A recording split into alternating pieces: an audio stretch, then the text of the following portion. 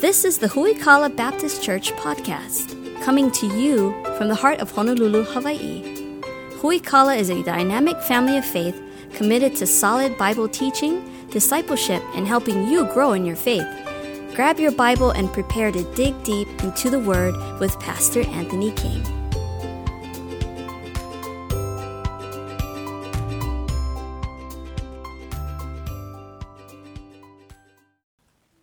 John chapter 10, if you would. Keep your Bible open because we're going to be moving to a lot of different passages of Scripture tonight. Again, a little bit different of a type of series than what we're normally used to. Instead of concentrating in one passage and kind of tearing that apart and looking at how that fits in with the rest of the Bible, we're looking at a larger, broader topic, and we're seeing what the Bible says as a whole about our salvation. Messages like tonight, ridiculously important for us to understand, for us to find hope and assurance in the Word of God Tonight we're talking about the topic of eternal security, the doctrine of eternal security. What that means is once you've received Christ as Savior, you cannot lose your salvation. Man, if nothing brings you hope and assurance, that should. I am Christ's forevermore. I've been purchased with the blood of Jesus Christ, and God doesn't take returns on what he buys. How about that? Will forever be a child of God if my faith and repentance is genuine, my salvation is true and authentic. I cannot lose my salvation based on bad behavior, or we'll get a little bit later in our series on salvation. We'll talk about apostasy. Wow. Big topics that we're unpacking in this. If you were taking notes tonight, you should probably write down in your notes maybe somewhere the word soteriology. That's the study of the doctrine of salvation. That's kind of what we're going through in this particular series here on Sunday nights for a little bit. And so next Sunday night, again, you will not want to miss out on this because it's our vision night. Next Sunday morning, I'm revealing the theme to you for our new year, and it's going to be good. I promise you that. And then next Sunday night, I'm talking about how that theme impacts our church over the next 12 months, what that means for us. We're going to take a look at the church calendar, some upcoming events that we have on the church calendar, ways that we have to magnify Christ through our church together.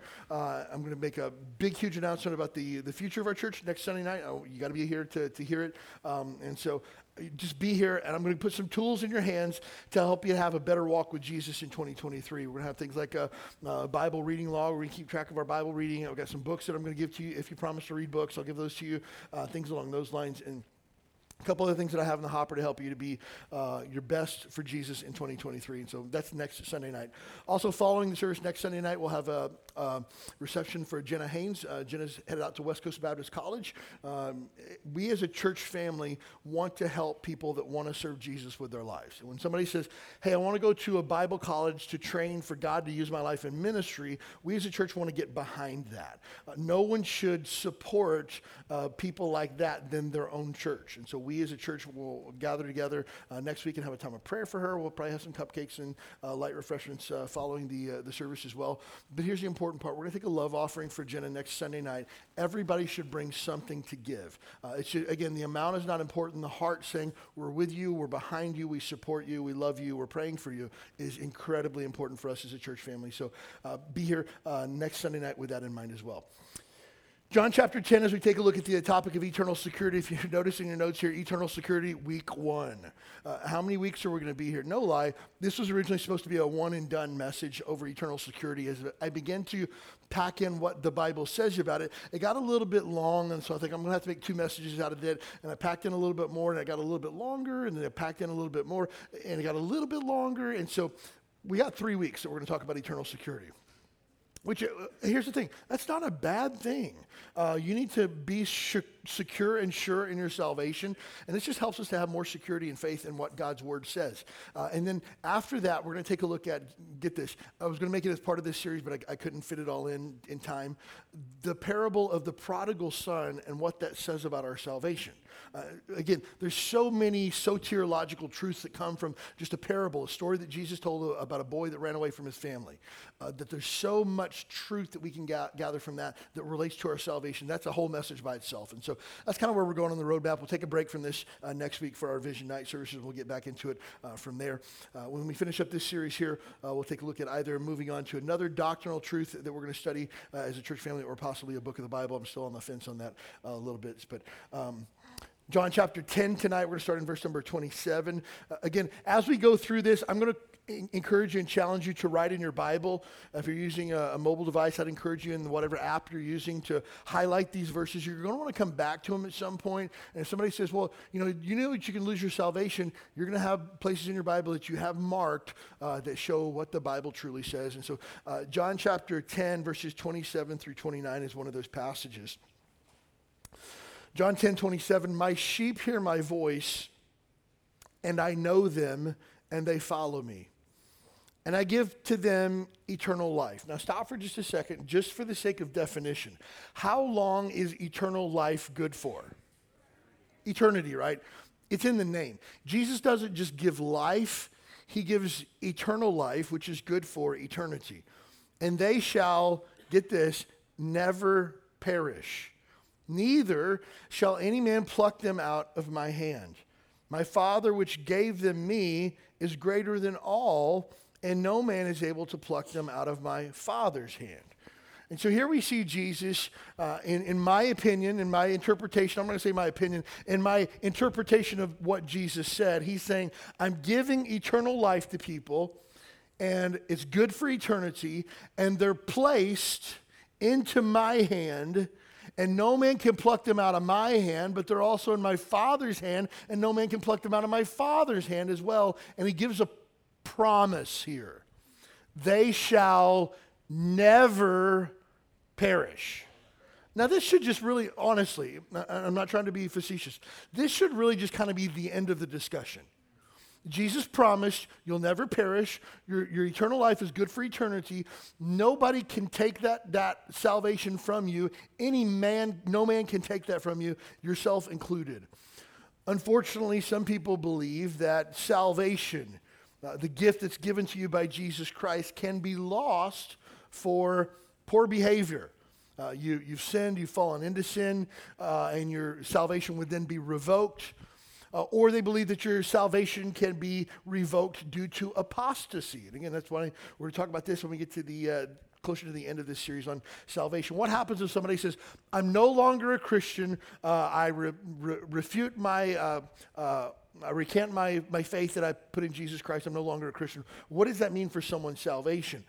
Again, if we're just looking at this verse here, Jesus says, no man can pluck them out of my Father's hand. If they're truly saved, you can't even take back what you've already committed to God because God has already purchased you as his purchased possession.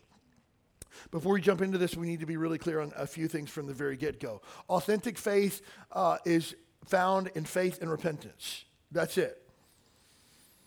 We took a look at this last week, Romans chapter 10, verses 9 and 10. We believe with our heart, we confess with our mouth the Lord Jesus, and believe that God's raised him from the dead, and that's what saves us. By confessing the Lord Jesus, we're confessing that we have sinned against God, and we're making Jesus Christ the master of our life. That is the idea of repentance. And expressing our full faith and repentance in Jesus Christ as Lord and Savior is what saves us. Jesus says in John 3:16, for God so loved the world that whosoever believeth in him should not, and gave us his son, and whosoever believeth in him should not perish, but have everlasting life. So again, faith in Christ is what saves us and gives us eternal life.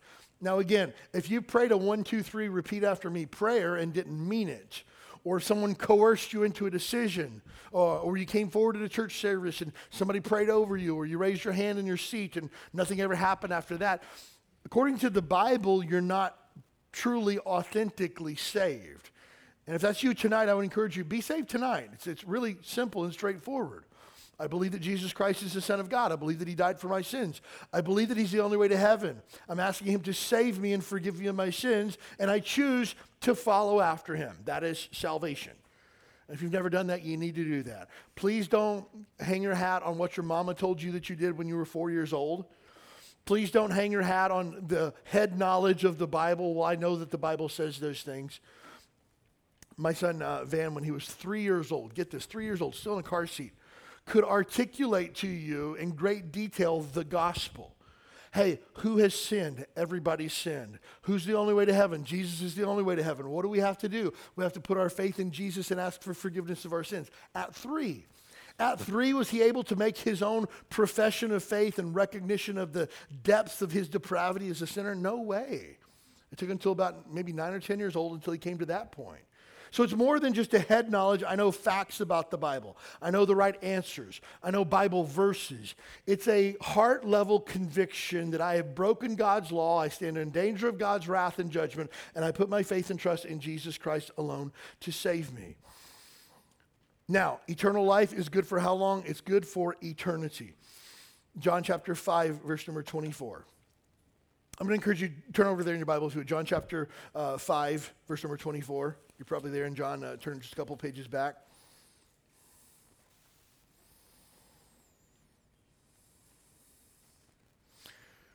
John chapter 5, verse number 24. I would put a circle around this, maybe even put a star beside it in your Bible. He that heareth my word and believeth on him that sent me. You're hearing the gospel and you're putting your faith in God.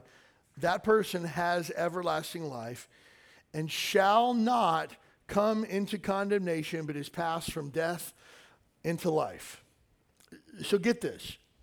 A couple of things we got to unpack from this. First of all, Jesus says it comes back to faith, not by being a good person or doing good deeds or keeping your nose clean. It comes back to faith in the message that he has, which is the gospel, that he's the only way to heaven. And he that believes, what happens? He has everlasting life. Again, how long is everlasting life good for? It's good for everlasting. It's good for eternity. It doesn't have an expiration date. Jesus doesn't give temporary life. It's only good for a certain period of time. My salvation isn't only as good until I fall into sin, whatever that happens to mean, or when I backslide from the faith. My eternal life is good for eternity. And then it says, shall not come into condemnation. Again, the idea here, condemnation, is God's wrath and judgment upon sin. You and I will not face God's wrath for our sin because Jesus has already faced God's wrath on our behalf. You and I will not come into condemnation. Again, you just have to read what the Bible says. Jesus says, shall not come into condemnation. Now, we're going to unpack this for the next 3 weeks, but we just have to take God at his word. If Jesus says that we're not going to fall into condemnation, how can you and I be condemned? If we put our faith and trust in Christ and Jesus says, hey, those who come to me, I'm going to in no wise cast out. Those who come to me will not see condemnation. How can you and I then do something that would cause God's wrath to be upon us and then face condemnation? Again, there's no way that we can do that unless the promise that was given just simply weren't true. Genuine salvation saves us from future punishment. John chapter 3, verse number 16. It's easy. Most of us can quote it unless we're under great duress like I was earlier, and I forgot half the verse. For God so loved the world that he gave his only begotten Son, that whosoever believeth in him should not perish, but have everlasting life. Most of us know that, but flip back to John chapter 3, verse number 18. Many times people don't know this. John 3:18, you should circle this. He that believeth on him not is condemned, but he that believeth not is condemned already, because he hath not believed on the name of the only begotten Son of God. So if you believe in Jesus, you're not condemned. If you're not believing on Jesus, you're already condemned. John chapter 3, verse number 32? No, not 32. John 3, 36. He that believeth on the Son hath everlasting life. He that believeth not on the Son shall not see life, but the wrath of God abides on him. So again, we see God's punishment is promised for those who die without Jesus. And the withholding of God's wrath, judgment, punishment, condemnation takes place for all those who have been saved. So we come to the realization that genuine salvation cannot be lost. Once saved, we're always saved. Now, in talking with people and trying to help them understand this great promise from the Bible. Now, this, again, in my opinion, is not really up for debate. Either you believe this or you don't. The Bible's ridiculously clear. I was talking with a guy one time going through this, and he came from a Pentecostal background, and so they believe that people can be saved multiple times. And so sometimes when you're talking with people, they say, hey, when did you get saved? They'll say, which time? Well, the only time. Well, when I got saved the first time, this happened, and then the second time I was at camp, and this happened, and the third time when I was in college, this happened, and then I got saved. I get saved all the time. You don't understand being born again then. And so we need to talk about that. We'd gone to a church one time that we thought was a non-denominational church, then come to find out it was actually a Pentecostal church, because it was kind of towards the end of the year. It was around Christmas time or so, and the pastor of the church said something like this. He said, "Hey, over the past 12 months, we've seen 3,000 people come to faith in Jesus Christ." And I'm looking around, there's not a lot of people there, and so everybody starts clapping. He says, of those 3,000 people that accepted Christ as Savior this year, 25 met Him for the first time. And I was just like, huh? And so, I'm inquisitive. I want to know what's going on. And so afterwards, it's like, hey, I heard the pastor up there, because once the pastor speaks, man, he was out. You couldn't find the guy, totally gone. And so I asked one of the guys who's standing at the front door, hey, he mentioned this. And he says, oh, every week people are coming back and finding Jesus again and again and again and again. And I was just like, oh, so those aren't 3,000 separate people. He said, no, it's more 3,000 encounters with God. What? Again, could you point me to that passage of Scripture that talks about encounters with God? Because I'm really interested in that. Because Jesus says in John chapter 3, no man shall see the kingdom of God unless he is born again. That's it. It's not born again and born again, and then we got born again, the third time, fourth time, fifth time. And we definitely don't count encounters with Jesus as a thing. Now, again, I understand people make mistakes and come back and make repentance with God and things like that, or people maybe recommit their life to following Jesus because they've been away in sin. I get that. But being saved is kind of a one-time deal. And so this guy I was talking to that comes from a Pentecostal background, and he was like, had 10,000 problems with eternal security. Well, if you're just saying that once I get saved and I'm always saved, then I can just sin as much as I want to and get away with it and still go to heaven. I didn't say that. First of all, you can never get away with sin. Just mark that one down. Ever. Now, will you go to hell because of your sin? No, not if you're a genuine believer. But please understand, you will never get away with sin, for sure. Second of all, if you're truly a child of God and desire to walk in righteousness and holiness, why would you want to live a lifestyle of sin, which is the way that you lived before you were saved? Third, Paul tells us at the end of the book of Romans, chapter number 5, that where sin did abound, grace did much more abound. That if we sin a little, God's grace will cover that. If we sin a lot, God's grace will always cover that, because you can't out-sin the grace of God. And here's what he said. He's like, well, that means you can just sin as much as you want and get away with it. I said, aha, there's an answer for that too. And he's like, I'd love to hear it. Romans chapter 6, verse number 1. What shall we say then? Shall we continue in sin that God's grace may abound? God forbid. How shall we that are dead to sin live any longer therein? Why in the world would Christians choose to go back to a bondage to sin when you've been set free from that? Paul's like, it just doesn't even make sense. And he was like, well, where'd you get that? And so open up the Bible. Well, I've never seen that before. It doesn't change the fact that it's still in the Word of God. And so again, it's not a license to sin, it's a license to serve, the Bible tells us. And so again, the idea that we can just sin as much as we want and get away with it. And he was telling me, well, he had lost his salvation one time. I said, what happened with that? How does one lose their salvation? He said, well, I fell into sin. And I've used that phrase before, and it's a pet peeve of mine. I kick myself when I use it, because nobody falls into sin. You choose to disobey God's law because you just want to do what you want to do. So I said, okay. So tell me this, if I fall into sin to lose my salvation, I said, I'm going out with the guys after work and I knock back a couple of beers. Did I lose my salvation? He was like, well, probably not. I said, okay, I get drunk. And he was like, okay, you probably didn't lose your salvation. Okay, good. So we get drunk and then, I maybe spend time with a woman who's not my wife. Would I lose my salvation there? Well, it really depends on the nature of that relationship and things along those lines. So it seems kind of fuzzy. And he's like, well, when you cross it. Okay. Imagine, I go out and knock a couple of beers back with the guys, spend some time with a woman who's not my wife, and we do a line of Coke together. He's like, oh, you totally lost your salvation, totally lost it. Okay. Was it the woman, was it the Coke, or was it knocking back a few beers that caused me to lose my salvation? And he's like, you're a legalist. I was like, what? Dude, you're throwing out terms that you don't even understand here, okay? Here's the thing, really clear. If there is a line that you cross that would cause you to spend time for eternity in hell under God's wrath and punishment, if you cross this line, God would be really clear where that line stands. And he is, for all have sinned and come short of the glory of God. But for those of us that have been redeemed, if we can fall back into condemnation, how does one do that? It should be really clear in the Bible, but it's not really clear. And so again, if we logically think through this, it doesn't make sense. If we biblically think through this, it doesn't have a leg to stand on at all. And one of the reasons why I get super frustrated with people who attack eternal security is this. An attack on eternal security of the believer is an attack on the greatness of the Father. It denigrates the work of Jesus and takes away from the power of the ministry of the Holy Spirit. If you're telling me that the gift that God gave me of salvation, redeeming me of my sins, can be snatched away at any moment, that I behave poorly, then God is not as gracious as we say he is.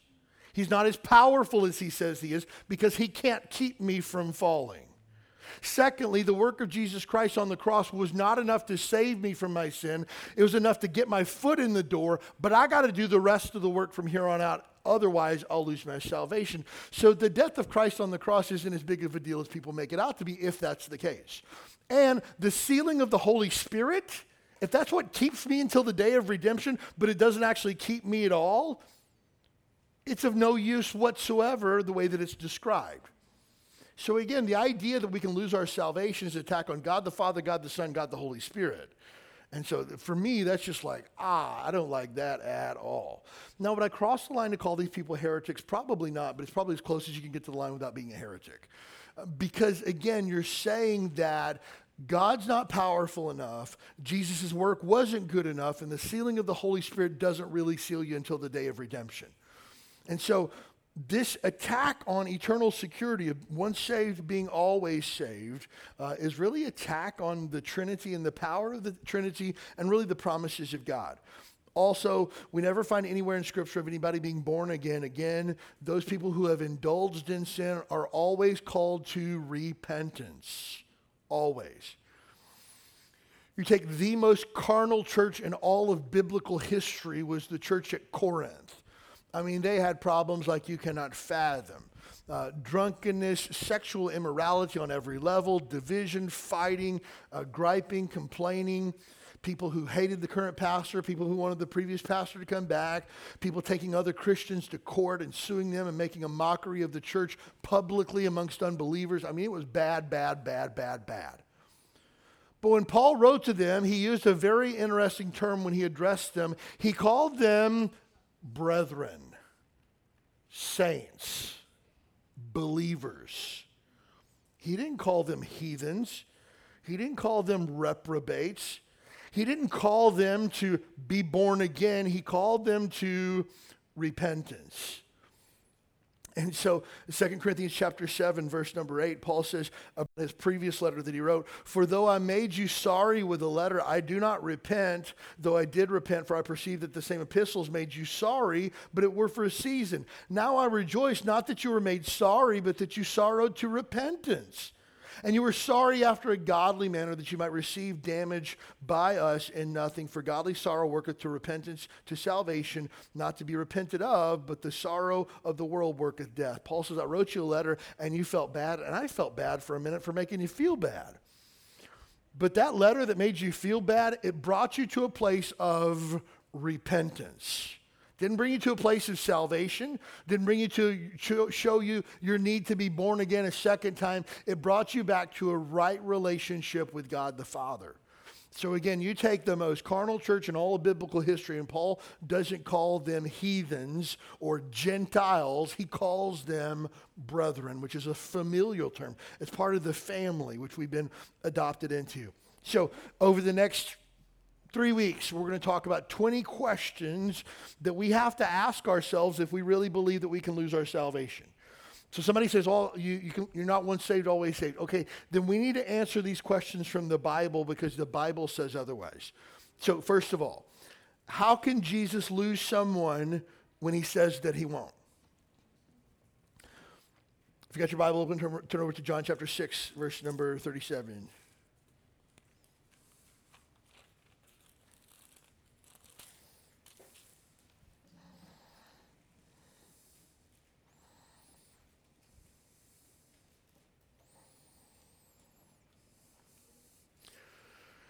John chapter 6, verse number 37. Again, these would be good verses to circle.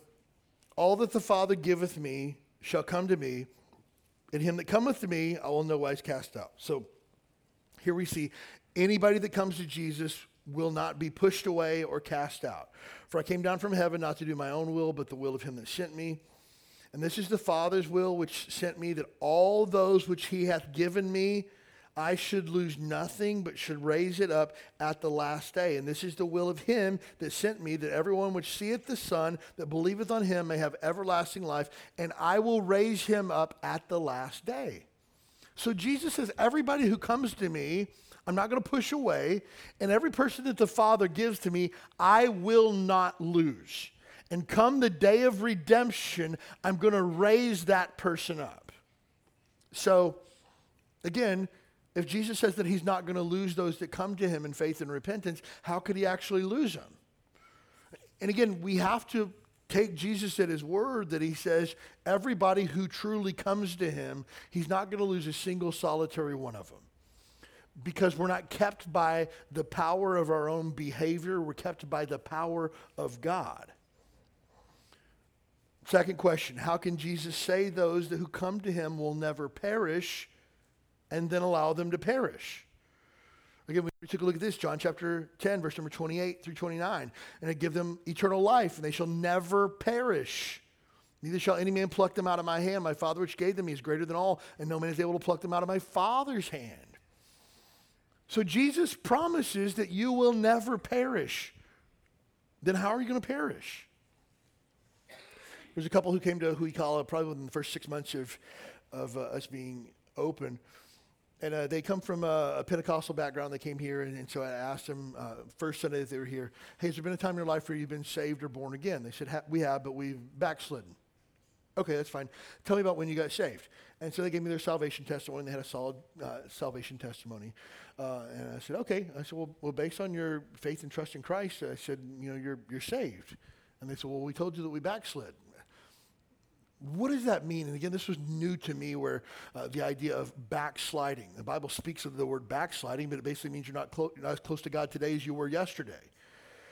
Well, the teaching that they had been involved with, backsliding means that you lose your salvation because you had, quote, fallen into sin. And so they said, we've been living a lifestyle of sin for the last 2 years, and we know that we backslid, and we know that we've lost our salvation. Same question I always have. Who told you that? Because you didn't get that from the study of Scripture, that's for sure. Who told you lost your salvation? Well, the pastor at our previous church. Okay, got it. Well, let's take a look at what the Bible has to say. So we went through the Bible, and she was just like, I wonder if the pastor at our old church has ever read these verses before. Yeah, I do too, It's kind of there in black and white, right? I mean, if you're never going to perish, you're never going to perish. And Jesus didn't say, those that come to me will never perish unless they fall into sin, unless they backslide, unless they don't keep their end of the bargain and things like that. And so, again, very problematic, the idea that Jesus can say something and we can say he didn't really mean that. Next, if we're saved from hell by the blood of Jesus, are we saved from hell by the blood of Jesus? If so, we're saved from wrath through him, not our own good behavior. Romans chapter 5, verse number 9. Romans 5:8 says that God commendeth his love toward us, and that while we were yet sinners, Christ died for us. Just turn over there if you would. I want us to take a look. Again, context is always critical when we take a look at verses like this. Romans chapter 5, turn over there if you would.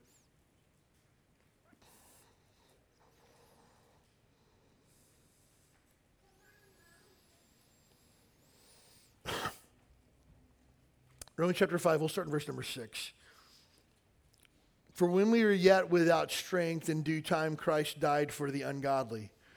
For scarcely for a righteous man will one die, yet peradventure for a good man some would even dare to die. But God commendeth or demonstrates his love toward us, in that while we were yet sinners, Christ died for us. Much more then, being now justified by his blood, we are saved from wrath through him. So again, a lot to unpack here. First of all, Christ died for us, verse number 8 says, when we were sinners. Not when we had our life together, not when we had everything squared away, not when we were living a righteous life according to the Bible. Jesus died for us when we were sinners. And now we're declared righteous by his blood. And we are saved from God's wrath, punishment, condemnation, hell, through what? Through him. Well, okay. Well, where does my good works factor into this? It doesn't. Well, I need to keep up my end of the bargain. Please point out in these verses what your end of the bargain is, apart from faith and trust in Christ. And again, the argument goes, well, you can just get saved and then just continue into sin. If that's the case, then I would question the genuineness of your salvation, if that's your choice. Again, people who say, well, I want to pray so I don't go to hell, but I want to continue a lifestyle of sin and rebellion against God, I don't know that you've truly repented of your sin. Not my place to make that call, but your mindset, your decisions, your lifestyle is not a repentant lifestyle. So again, when we look at verses like this, it's really clear that I don't avoid hell because I kept my act together. I don't avoid hell because I put my faith and trust in Jesus, and then from then on out, I was faithful to church, and I was living a right life, and I was sharing my faith, and I was praying every day and reading the Bible every day, and I was tithing every time I got the opportunity. That doesn't factor into any of this because we're not saved through wrath by the works of the flesh. We're saved from wrath through the blood of Jesus Christ. So then leads to the next question. How can one who has been eternally redeemed by the precious, invaluable blood of Jesus be placed back into a state of condemnation? How can one be condemned when Jesus already promised that you wouldn't? So again, turn over to Romans chapter 8, verse number 1. Notice we're spending a lot of time in John and Romans. So much doctrine in these two books of the Bible. Romans chapter 8, verse number 1. There is therefore now no condemnation to them which are in Christ Jesus, who walk not after the flesh, but after the Spirit. How much condemnation? None. Now, this is really important, okay? It says there's no condemnation to those that are in Christ. When you and I are saved or born again, we're placed in Christ. That's why Jesus says, they're in my hand, and I'm in my Father's hand, and nobody can pluck them out of my hand or my Father's hand. We're automatically in Christ when we're saved. But it also says, who walk not after the flesh, but after the Spirit. Why? Because someone who is legitimately, authentically born again no longer has a desire to walk in the flesh, but they have a desire to walk in the Spirit. And so again, some people confuse this and say, oh, well, you're in Christ and you're saved, but you're not walking in the Spirit, therefore you're condemned again. That's not what that verse is saying. It's saying those who have been authentically saved have a desire to walk in the Spirit. We no longer mind the things of the flesh, Paul says, but we now mind the things of the Spirit. That's evidence of authentic salvation. But we're not saved or missing condemnation because of the works of the Spirit versus the works of the flesh. And again, if we're declared righteous and we're no longer condemned, how do we go back to being condemned again? Is there a second condemnation? Again, Romans chapter 5 that we just looked at says that we're justified by the blood of Jesus Christ. Justified means we're declared righteous. It's a legal term. You went to court, the charges were presented, Jesus Christ made a payment on your behalf, and some people errantly say that your case was dismissed. No, it wasn't dismissed, it was paid in full, and then you were declared innocent. So how do you get declared innocent and then be charged again for the same crime again and then be declared guilty? American legal system doesn't even allow that. We call that double jeopardy, right? So how can you and I be declared righteous, but then later be condemned? How long does that take? Again, is it a period of hours, days, months, weeks, years? How long does it take for condemnation to come again? Can a guy who was born again this morning, can he be condemned before he goes to bed tonight? Let me just tell you, that doesn't sound like a lot of hope to me. I think that I'm saved. I hope that I'm saved. I hope what I did today didn't mess up my salvation. I haven't read my Bible in a week. I hope I'm still saved. That's not peace. That's not hope. That's not assurance. That's not security. Can you imagine a child wondering if he has parents tonight or not? If we're adopted into the family of God and we're truly his child, is God going to kick us out tomorrow for bad behavior? So again, if we misbehave, do we lose our sonship, or are we simply disobedient children? To abandon your children for poor behavior goes against the whole notion of sonship and would make one a reprehensible parent. Imagine driving through a neighborhood, there's a bunch of kids sitting on the sidewalk crying their eyes out. You say, what happened? Mommy and Daddy kicked me out because I didn't make my bed. You'd be like, what kind of parents are those?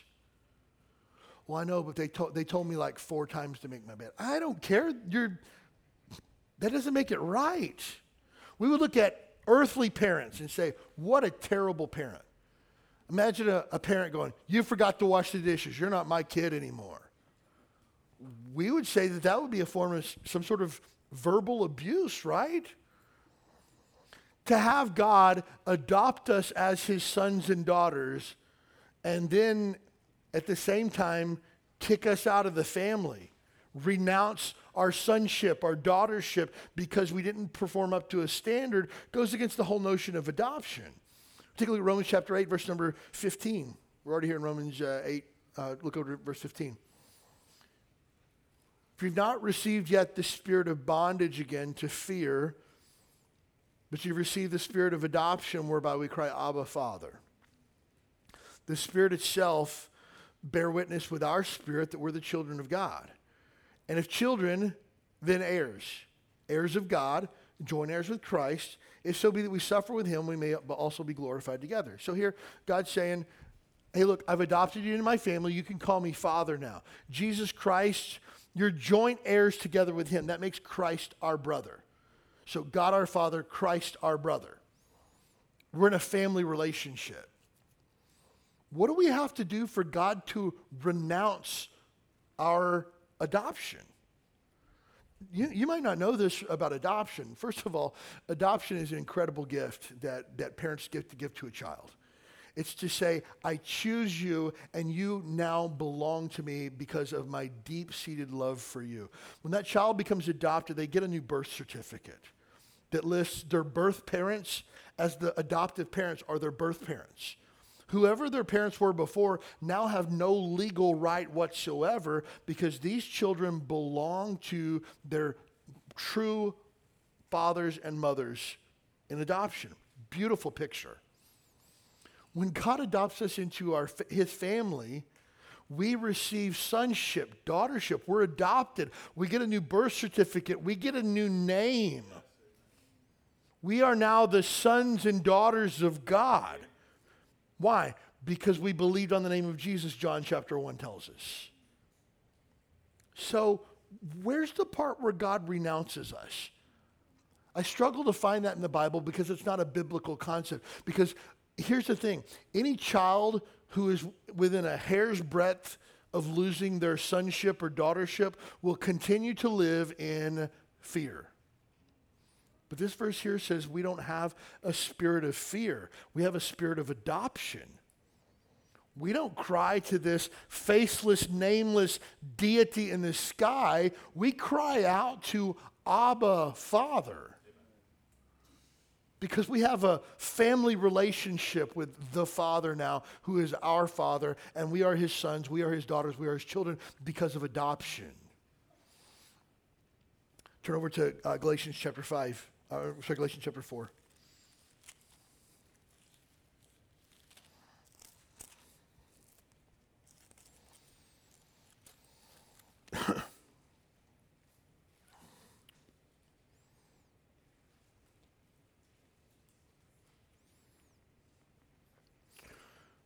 Romans chapter 4, verse number 5.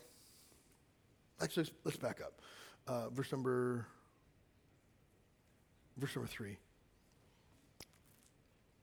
Get this. This is beautiful. This is exactly what I'm talking about. Galatians chapter 4, verse number 3. Even so, when we were the children, we were in bondage under the elements of the world. You and I were slaves to our sin. We were the children of disobedience and unrighteousness.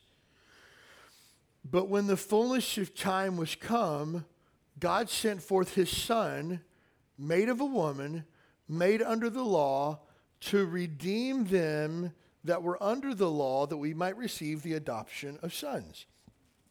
The word redeem means to purchase back. We weren't purchased back from Satan. That's an errant theology on soteriology. We weren't bought back from Satan. Satan did not own our souls. And look, if God needed something from Satan, he'd just take it. But we were redeemed from what? Verse number 3 says we were the children of bondage to the world. We were slaves to our sin, Romans chapter 6 tells us. We were in bondage to that, and we were redeemed. We were purchased back. What? To be made slaves of God? Not according to this passage. Verse number 6 says, "And your sons, God has sent forth the Spirit of his Son into your hearts, crying, Abba, Father." So you and I have the Holy Spirit, proving that we belong to God, and we are the children of God, and we can cry out to God as Abba, Father.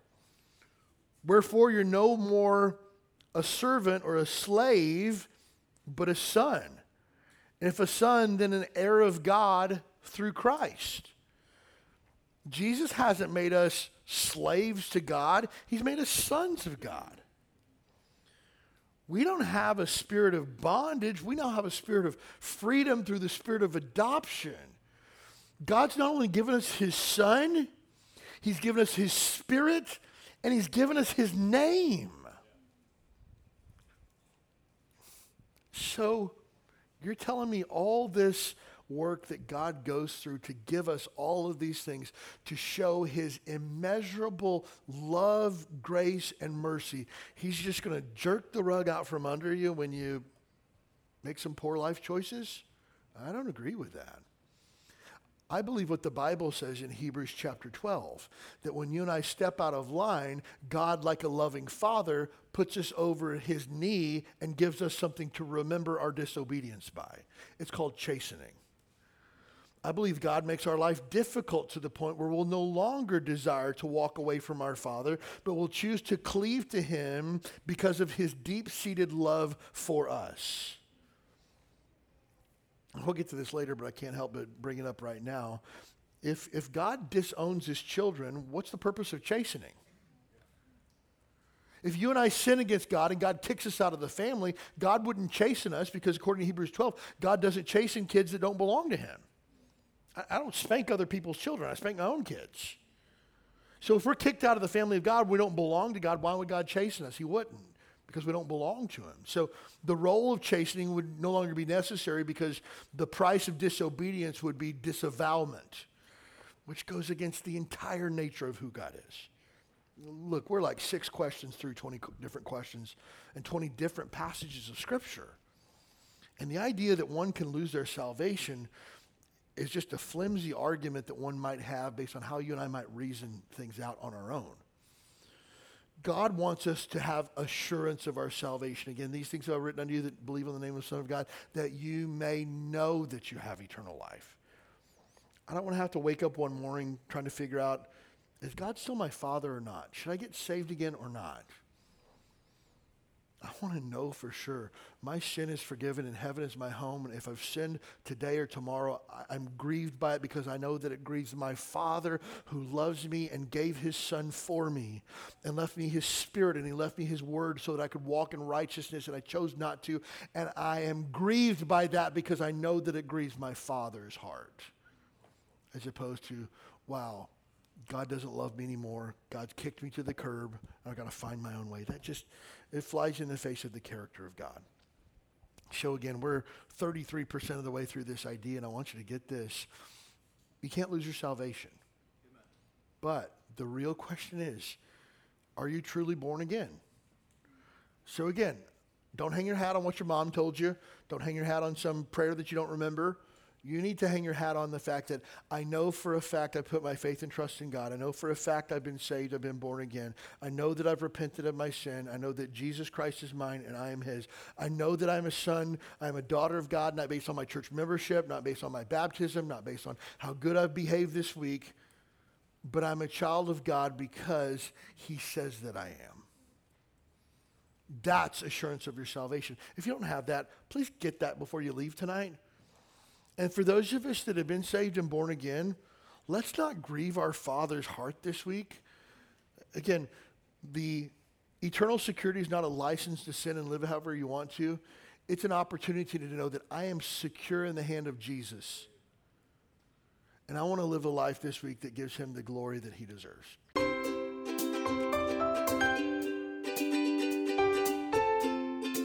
Thanks for joining us for the Huikala Baptist Church podcast. We'd love to have you as our guest this Sunday morning at 10 a.m.